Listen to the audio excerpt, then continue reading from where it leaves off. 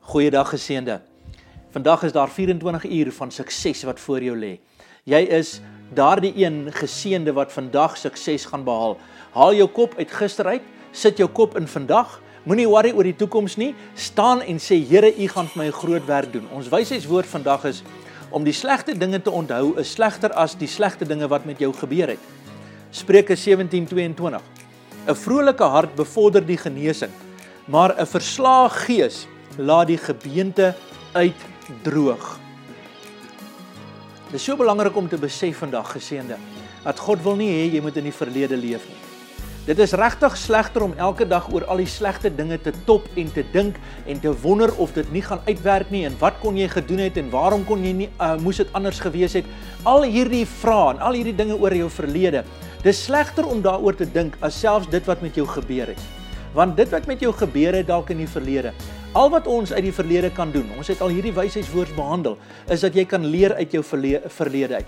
Nou leer die les, stap vorentoe, begin aangaan en onthou nie die verlede nie. Moenie elke dag dink aan jou verlede nie. Jou verlede is verby, jou verlede is vergewe.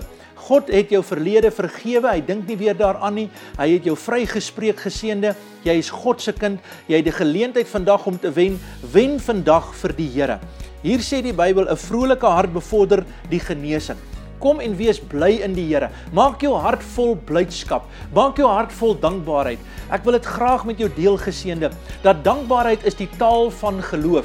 'n Mens kan nie dankbaar wees en negatief wees nie. 'n Mens, as jy dankbaar is jy gelowig. Ek is dankbaar vir dit wat die Here vir my gegee het. Ek is dankbaar vir die sonskyn. Ek is dankbaar vir die asem wat hy my gee. Ek is dankbaar vir die geleenthede wat hy vir my gee. Ek is dankbaar en dankbaar. En wanneer ek dankbaar is en met dankbaarheid optree in my lewe, sal jy agterkom dat ek praat as 'n geseënde in geloof en die Here hou van geloof en 'n blymoedige hart, 'n vrolike hart, 'n blye hart wat sê, Here, ek is opgewonde oor wat U vir my doen, ek is opgewonde wat besig is om te gebeur, sal jy agterkom dat hierdie opgewondenheid is juis die kanaal waardeur God vir jou wil genesing bring en oorwinning bring en hy wil vir jou sukses gee en hy wil vir jou die deurbraak gee soos nog nooit tevore nie. So ek bid vandag dat die Here jou sal seën. Vader, ek bid dat ons die ou slegte dinge wat met ons gebeur het sal vergeet. Ons sit dit in U hande. U is die een wat die antwoord gee. U is die een wat die oplossing gee. U het vir my 'n mooi en 'n hoopvolle toekoms